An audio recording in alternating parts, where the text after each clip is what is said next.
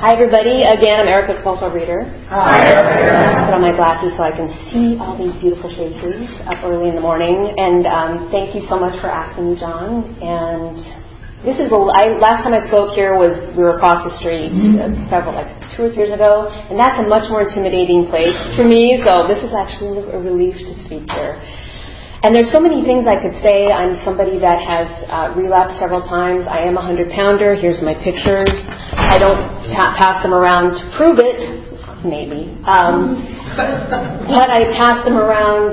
Yes, my $5. I pass them around because when I was new, I needed to see pictures to believe that this works. And I remember I was encouraged to speak to the newcomer or somebody who was, in their first days of recovery. When I came in and I was new, when I was 19 in 2002, I had just that feeling that there was nothing in the world that could stop me from eating. And that why was I sitting here? Why was I in this room with these people? And it took a long time, not too long, but it took a few months for me to actually start to think this might work for me. And the only reason I thought it might work for me is because I saw my mother. She had come into program before me, and it was working for her. And she was like my everything. I grew up as an only child with a single mom, and we were totally, in a lot of ways, enmeshed when she wasn't abandoning me. It was a great combination. Enmeshment. But my binge buddy had decided to go to Overeaters Anonymous, and suddenly I didn't have somebody to drive through, I'm not going to name names, but they lived right by the headquarters of a certain ice cream facility, and we would drive through it a lot.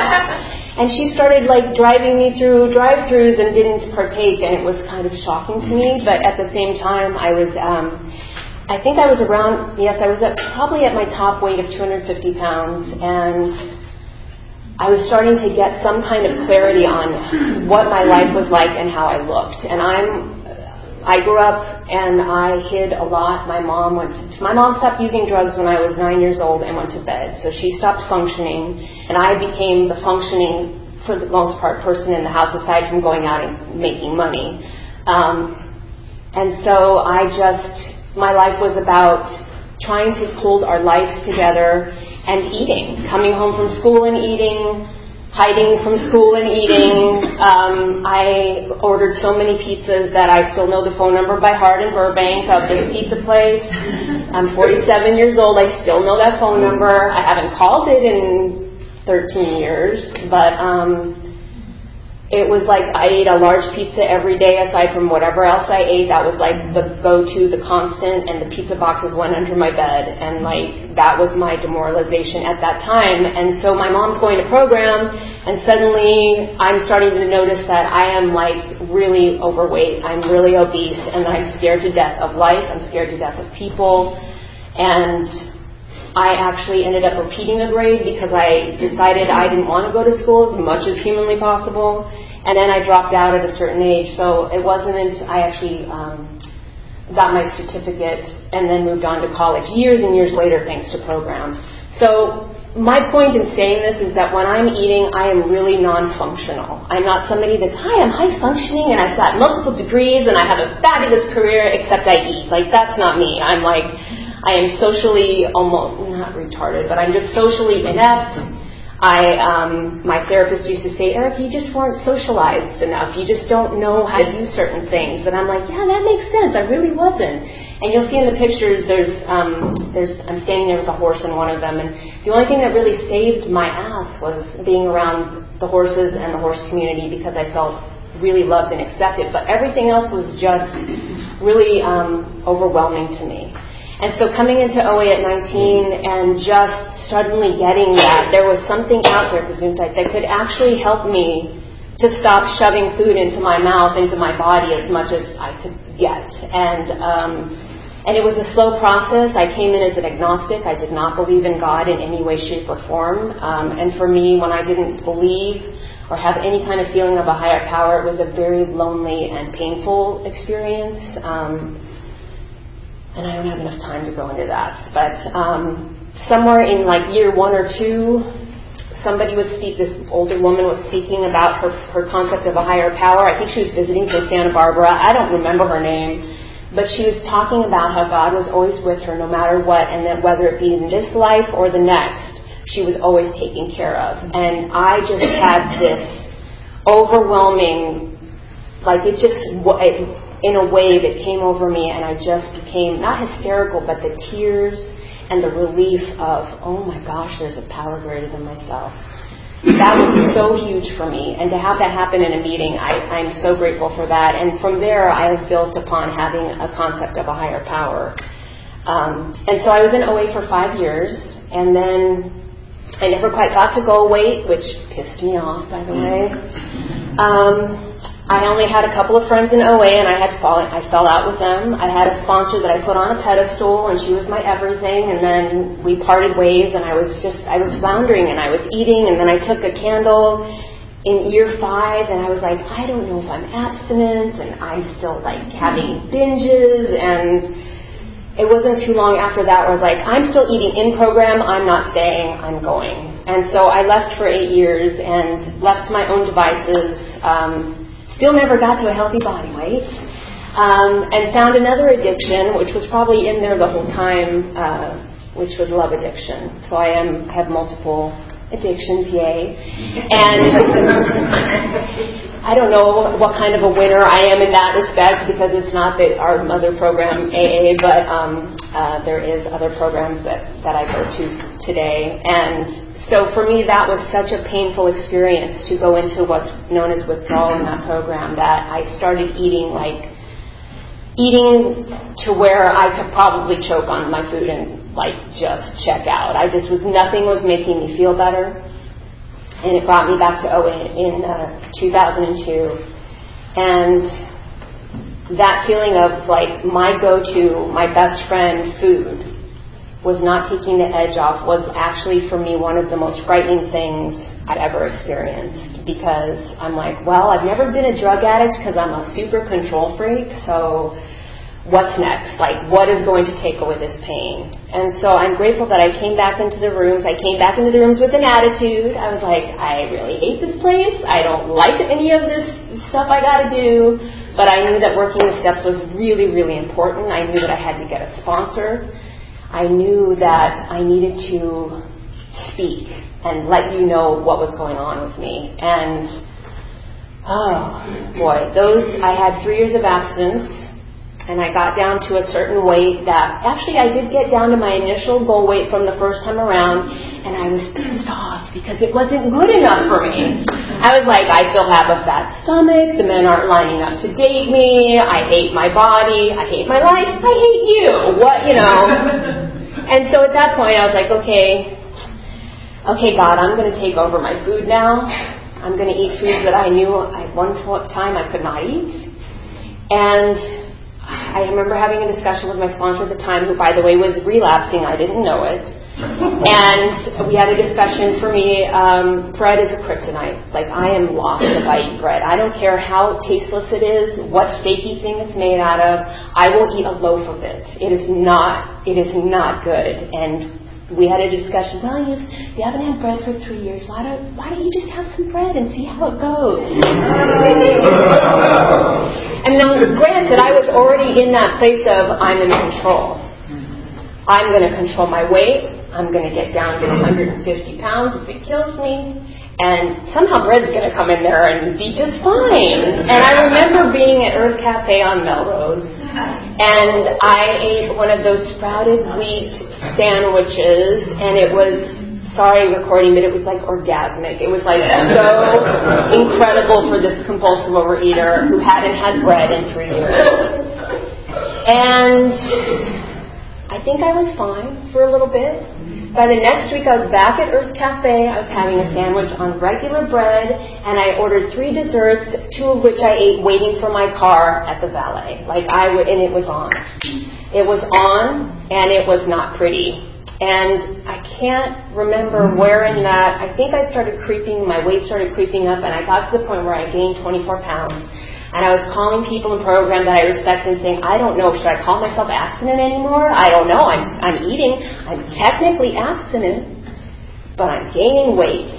And then I got to a certain point. And by the way, I always like to add, I put about 20 foods on my abstinence, and I laminated the card that I typed on, thinking that if I laminated it and it was on my abstinence, that my ego would not want to break my abstinence and lose some kind of status I had in Overeaters Anonymous.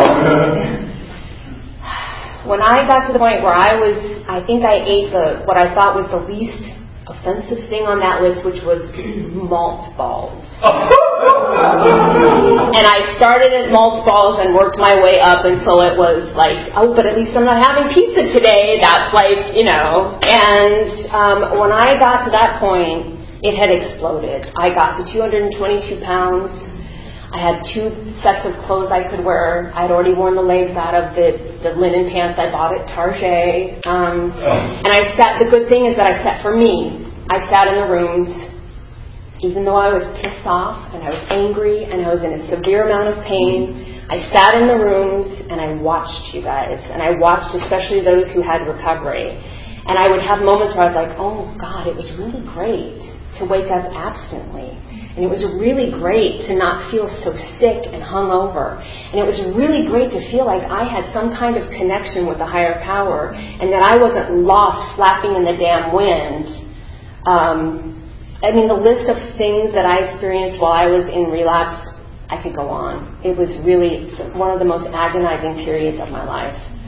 And I've heard this many times and I've experienced it. A head full of program and a belly full of food is a humbling experience, and I needed it because I somehow didn't get step 1. I thought I had step 1. I had been told when I came in, the fact that you walk into the room means that you get that you're powerless over food. And for me, that was BS. I had to get down to my core, down to my bones and the marrow within my bones, that I cannot manage and control my food. That I can't say, oh, my food was good today. Oh, I did such and such today. I did this today. I did that today. Too many eyes. I had to be, my ego, as it talks about in AA Comes of Age, had to be so deflated to the point where I was like, and it was not pretty. I decided to start sharing about it in meetings and talking about the pain and the thousands of calories I was eating every day. And people that I thought people weren't coming around me because they were judging me because I was eating, but actually I'm kind of a bitch when I'm eating. So I don't think it was like I had leprosy. It was like I'm kind of scary when I'm eating. I've been told I'm kind of scary even when I'm not eating. So that was not a good thing. But I had those moments where I was like, I'm at a meeting, I'm sharing that I'm going to go home and eat. And that I ate before I came to the meeting, and I don't know how to stop. And there were some days where I didn't want to stop. I was like, I want to eat every damn bit of food that I was denied for 3 years. And so those moments of clarity where I would have the tears and the almost begging, God, please show me what to do. Please help me to find the right sponsor because I was sponsorless. Please give me the willingness to stop eating today. And so I would get a day or two. Sometimes I would get a couple of weeks, and then life would show up, and I would eat again. And what that did for me, the fact that I would have moments where I was talking to fellows who, I love these people still today, but they would be like, oh, my life is so bad, and it sucks, and everything's terrible. And I'm like, and you're abstinent. If I could get one day.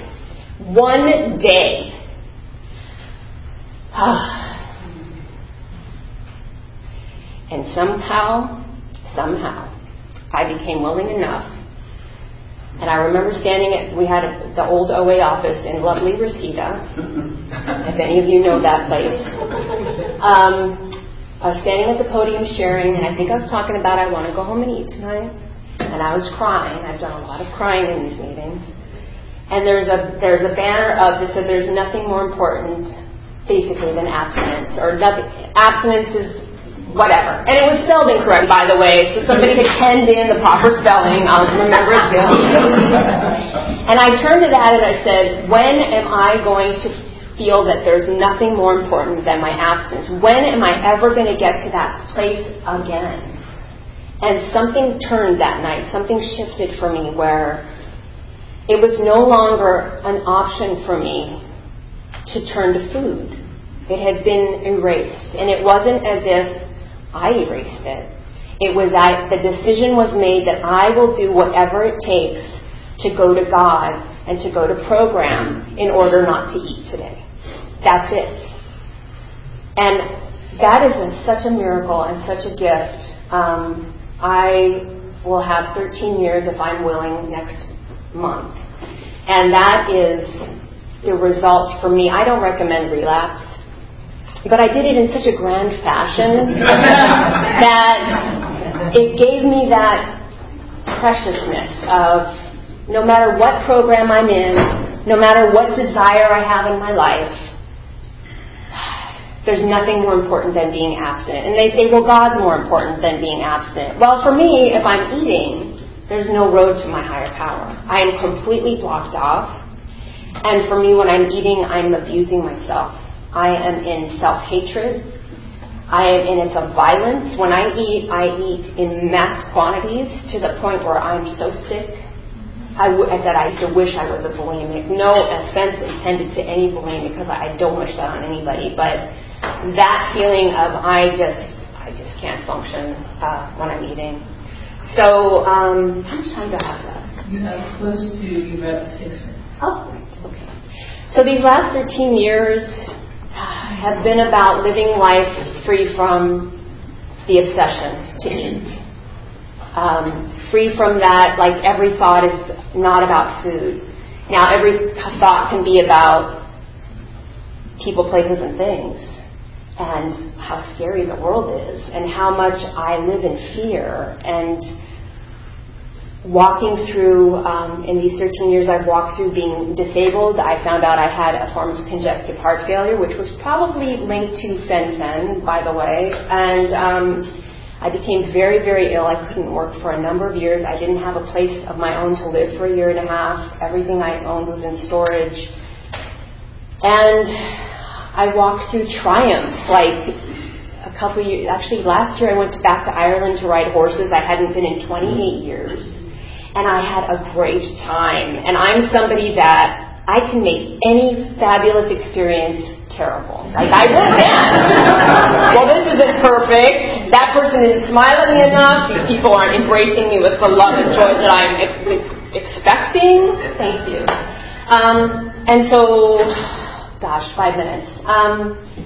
And so I think what I want to talk about is growing my faith and learning to accept life on life's terms. Oh, that can be so hard. And learning to love and appreciate myself. I know that sounds cheesy, but if my disease is based off of self-hatred, then it kind of makes sense for me to learn how to love and appreciate myself. And the more that I love and appreciate myself, the more I open up to the good things that are coming my way. Because I believe that the good is always coming, but it's me that says, no, I can't, I'm not good enough.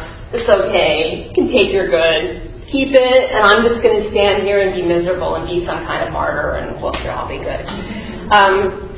And as far as my relationship with my higher power, I was working all the way. I've worked through the steps many, many times. I don't believe in getting through the steps once and then doing 10, 11, and 12 over and over again. I still do a step 10 every night that I send to my sponsor. I still am in step 11 and 12. But as I was going through the steps that time, I was on step 11, and my sponsor and I spoke about enlarging my spiritual life.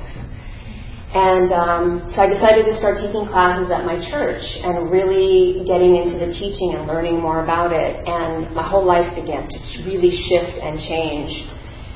And long story short, I last year became a practitioner in my church, and now I'm on the road to becoming a minister. Who knew that was going to happen? But yeah, so the gifts keep coming, and along with that, I'm still me. I still have my personality. I still have my, as it talks about in the big book, and I'm paraphrasing poorly, I just have that inability to get along well with others. Like, I already have people in my ministerial class, and I'm like, I can't stand her. Why is this person not doing things the way I think they should? And then I get to do this magical thing of looking at my part and looking at my personality and where is it that I do these things. Oh my God, that's so humbling, because I just want to be, anyway. I just want to be right, and I want you all to change so I can feel better.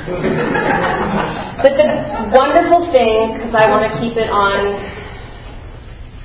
well, food and also just without my higher power and my connection to my higher power, none of this is possible. And I do want to make a big shout out for meditation. It was mentioned earlier. I am an anxiety-ridden gal. That is who I am, or at least who I was. And with meditation, I meditate twice a day, usually very short in the morning because I get up either 4 or 5 a.m. every morning. So you get 5 to 6 minutes there. But it's 15 to 20 minutes, sometimes 30 in the evening. And what that does for me is I become less reactive and I get more open to God's guidance and inspiration and not in my, I think I'm going to react to this person and then clean up the mess afterwards. Like that doesn't really work. And I know that the more that I learn to trust my higher power, the more I am not so afraid. And I used to have a sponsor that would say, Erica, look at the record. Let's look at the record of all the times, basically 100%, where you have been taken care of beyond your imagination. And I have things going on in my life that I just don't get why they're not working out. I mean, it's not that they're not working out in my favor. They're just not working out. Like my car, I got in a car accident in February. I still don't have my car back. They brought it back to me 4 times, fixed incorrectly. All I can do is take the next indicated action. God's been taking care of me beautifully. I have gorgeous rental cars. They keep putting gas in them and handing them to me. And like one way or another, the car thing's going to get worked out. My home I just moved and the home is not it is not good for me. And I may be moving, but I don't know. I haven't heard the final word on that. And so some days I'm like rallying against these things, and my job, I will not go into my job. But some days I'm just rallying against it. Like I'm one of those, like, let's change the car, let's change the house, let's change the job right now. And God's saying, not right now. Let's just wait a little bit longer. And when I let go and say, and I hear my sponsor say, why don't you put that in your God box? And I go, okay.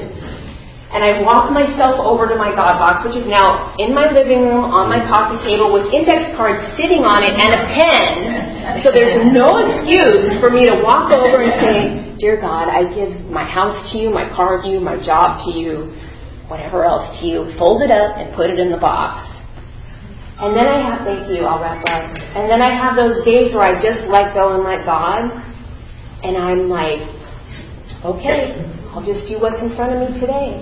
And basically, the most important thing, as I said earlier, is that I wake up and I'm abstinent. And then I have that I'm free from the bondage of that. It's almost like slavery. That need to compulsively eat is gone for today. And that's just a miracle that I wouldn't trade for anything. So thanks for letting me share. This is a time for questions only. There is no sharing at this meeting. If you need to share, please do so with any one of us after the meeting. Also, please remember that the opinions I shared with you today are my own. Is that not a lie? I'm not kidding right there. And not those of Overeaters Anonymous as a whole. When asking questions, you need not identify yourself. Remember, if you ask a question, your voice may be audible on the OA podcast. So, questions? Go ahead. Thank you so much for your share. What is your meditation like? What's your process? Okay, well, it started out, what is my meditation process? That's the question. I started out setting a timer for 5 minutes, and for me that was torturous, but I did it because I was directed to do so. And then I found a really great meditation app through a fellow, actually, and did a lot of guided meditations. For me, I needed to have something that was directing my mind during the meditation, or else I would just go off. And then in my studies, my spiritual studies, I was encouraged to do a form of meditation called Vipassana, which is basically breathing. I am breathing in, I am breathing out, just focusing on the breath. And so now I crave that. I don't always, sometimes I do the guided meditations, but if I just set the timer and do I am breathing in, I am breathing out, after the 10-minute mark, like I downshift and I feel so good. If I can only do like 10 minutes, I'm kind of like, so that's basically what it looks like. And if I skip it, I feel it very, like the next day I'm much more reactive. So that's the process for me. Thanks. You mentioned discovering you had a heart problem, probably from the fen. Did you have to go through some kind of amends with yourself or your body in terms of that actions that you took that resulted in health problems? Repeat the question. Yes. The question is, after being diagnosed with the heart issue, which was cardiomyopathy, I didn't mention that. Did I do any personal work to try to move past that, or okay? So for me, I was chronically ill for about 8 years, and in the first 2 years, I was so sick that if I got off the couch and went for a 5-minute walk, I was sick for a day or two afterwards. And I was one step away from, my cardiologist told me if I got any sicker, I would have to talk about a heart transplant. I was very close to that. And the condition is a hardening of the heart. And there were some events that happened right before I got sick in which that involved my father and my mother and my grandmother. And the biggest one was my father, and the thing he had said to me was, I wish God would soften your heart. And boy, I had to do work around him, and I had to do work around my mom, and work around my resentment on how she handled things with my grandmother. And I just did a lot of work on believing that I could be well, and forgiving myself for what I perceived myself to have done. But I think the stuff around my father was probably the biggest. And it got to a point where I just kept moving forward. I was really desperate to be well at one point, and it was like a clutching desperation. And the more I had that clutching desperation, the harder it was to get better.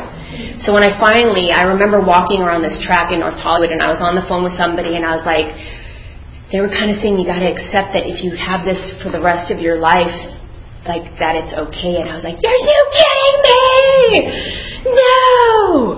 And I remember saying the prayer, God, okay, if I have to be sick with this the rest of my life, it's going to be okay. And something began to shift. And one day I was walking down the street after seeing for me, a lot of it had to come with holistic medicine. And I was walking down the street on a regular walk, and I am no longer chronically ill. I just have a couple of things I'm dealing with, but I'm not chronically ill anymore. And this is somebody who, my adrenals were shot, my hormones were completely out of whack, and I had 5 doctors tell me to put a pacemaker in my chest, and I said no. And now they're like, oh, we're glad you didn't put a pacemaker in your chest. So it was really turning it over, but yet still taking action. But I do believe the emotional component is huge. For me, at least it was. Thanks for the question. Go ahead. Thank you so much. If you mentioned it before, I'm sorry. What is your abstinence, and what does your physical routine look like? How do you bring in exercise and fitness in a healthy way without being abusive, like you mentioned? So the question is, what does my abstinence look like, and how do I bring in the physical part of, I guess it's the plan of action tool into my recovery? My abstinence is 3 meals a day and up to 3 snacks, nothing in between. I am diagnosed with hypoglycemia, so that's been important to me. But for me, if I take a lick of a spoon, or if I take a nibble of something, or if I have an extra meal, I have broken my abstinence. It's black and white, just like an alcoholic who takes a drink. So for me, there's none of this, it's so hard, you have to eat to survive, and it's so gray. And for me, it's very black and white. If I eat in between meals, I've broken my abstinence. Having said that, I have a list of alcoholic foods that I abstain from. It talks about in the doctor's opinion, the allergy of the body, the obsession of the mind. So I'm very, very clear on what foods trigger my obsession, my compulsive overeating. And then the third component is my food plan. For a lot of people, and I was taught this myself, my abstinence is perfect, my food plan is imperfect. But after having relapsed in a grand fashion, my food plan, I don't mess with it. I don't add an extra green bean. I don't add an extra this and that, because I know that once that my will has come into my food, the abstinence and the alcoholic foods are just the next thing. My food plan used to be a commercial food program, and then it became counting calories. And I'm kind of almost an automaton in ways, like day in and day out, you give me a number to stick to, and that's like my commitment, and I stick to that calorie count. And it's actually a comfort for me. I don't feel restricted. I don't feel like, oh, my life is so, how dare you pin me in like this. No, I know what foods keep me free from the obsession. And the top two that I have a problem with are sugar, recreational sugar and white and wheat flour. Those are the biggest problems for me. And as far as the physical aspect of my program, I lost all my weight walking. I love walking. I'm actually kind of a little baby if I miss a day of walking, I'm like, oh man, this is picking me off, because I love to go out and walk. But I've been encouraged by my doctors to do more cardiovascular, like hiking and swimming. And that's a slower process for me, because I am working through old ideas that if I push myself in a cardiovascular way, I will get sick. So that's the thing that I still have to. But walking has been great because it helps me not only physically, but emotionally, and to just be grounded in, nature. And it started out with, as I said, like a 5-minute walk, and now I walk around the Rose Bowl almost every day, and it's 3.5 miles, and I love it. So that's pretty much my exercise. We can't keep it if we don't give it away. How do you work with others? The question is, how do I work with others? I sponsor when I'm asked, and I'm not asked very often, and when I am, I find that the people that come into my life aren't willing to do the work. So I don't get too many opportunities. And there was a time for about 1.5 years where I did not sponsor, because it really got to me that people would say they would do the work and they didn't. And so I had to get to a point where I didn't take somebody's unwillingness personally. And those are old childhood things, because I grew up with a mom that would say a lot and do very little.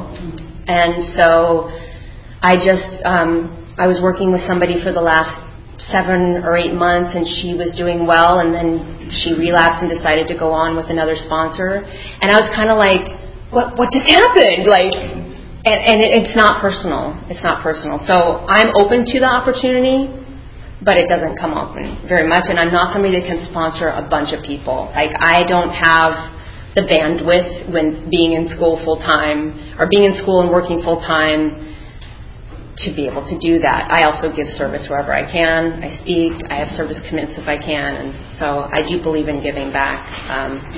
But I can't force somebody to be sponsored by me, unfortunately. Go ahead. Thank you so much. So you said you work, or you're training to be in the ministry. I guess my question is, how has your concept of God, before you came into the program, working program, but even now going into ministry, how has it changed, and does it ever conflict with God and recovery and God and ministry? Thank you. So the question is, how has my concept of God changed from the time I came in and now going into being a minister, and does it ever conflict with OA? As I said, I came in as an agnostic, and then within those first few years I came to believe in a power greater than myself. And then the second time around in 2002, I came to rely upon God more, instead of, as it talks about in the big book, agnostic as to application, like, hey, I believe in you, God, but I'm not going to rely on you for anything. And it's been interesting. I've always been open to, this is what I think of God today, but I'm open to something greater or something different. Because I know as a finite being, at least in this moment, I'm finite. How can I ever comprehend the full meaning of what God is, or what a higher power is? So I don't claim to I know, because I don't know. For me, whatever I learn in ministerial school or in the studies I've done, I always keep that firm belief that there is a God that I pray to. I'm encouraged not to do that now. I'm encouraged that it comes from within and that I'm an aspect of God. But in my mind, I need to keep that humbleness going. So, and right now, my mind's actually being blown a little bit with that. It's funny that you ask. And I'm reading things and learning things, and I'm like, oh my God, this is just freaking me out. And, what I am learning is that God is pure love, and that God wants nothing but goodness for each and every one of us. And I'm learning other things that I'm like, maybe I don't have to believe that, and I'm open to believing that. Thank you. So regardless of what I learn, the bottom line is that my higher power loves me, wants the best for me, never judges me, and is always guiding me whether I'm open to it or not. Those are the basic things that I will not let go of, whatever the concept ends up being. I do not have a punishing God. I do not have a God that's laughing because I made plans. I don't have a God that's saying, oh, I'm going to give you this lesson today. I don't believe any of that. And so that is, if I didn't believe that, I wouldn't rely upon a higher power. I would be like, well, if you're judging me and laughing at me, then I'm just going to go try this stuff on my own.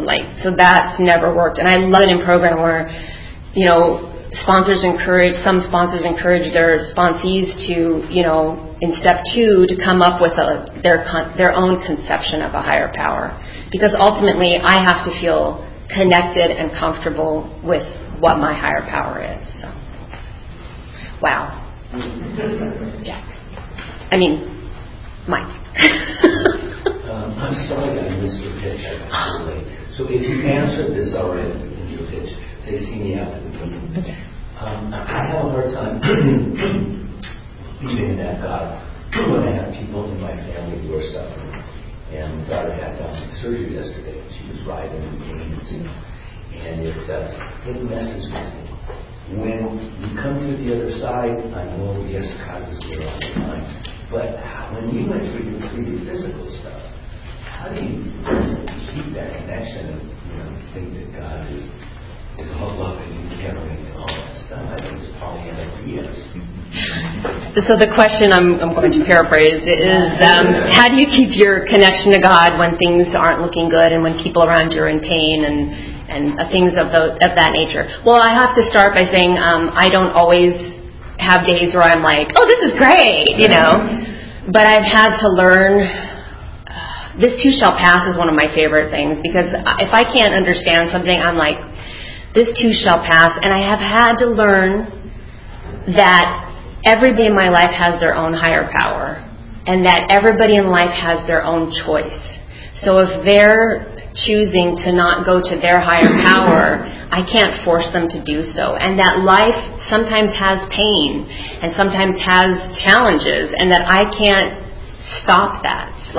Even for me, if I have pain, I have to trust that I'll get to the other side, but I can't rally against God and be like, why am I in pain? My habit is blaming myself. What is it in me that's attracting this experience right now? And really, I don't have the magic answer, but just trusting that I'm going to be lovingly taken care of through it, and that it will pass for them and for me. That's been when I have the most peace. If I try to judge it or change it, that's when I have the most pain. So that's all I know about that.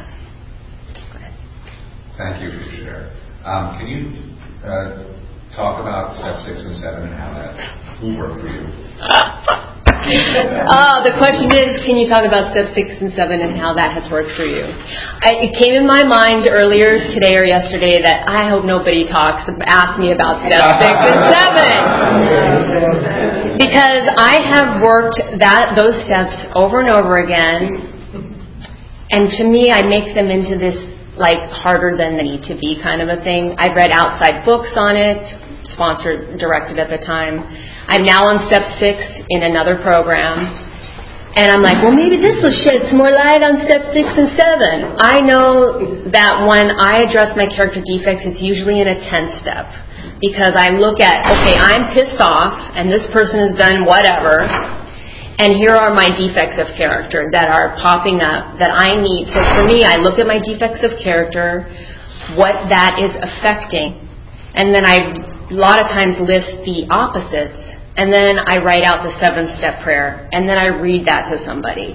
So for me, it's not necessarily doing 6 and 7 at the time, when I do it when I'm in 6 and 7, but I try to incorporate it into step 10 and I'm trying to do that on my nightly 10 step, because if I just say, I do out of the big book, the questions on page 86, and if it says, were you resentful today, and I go, yeah, so-and-so, and I don't look at my part and be like, okay, thank you, I'll wrap up.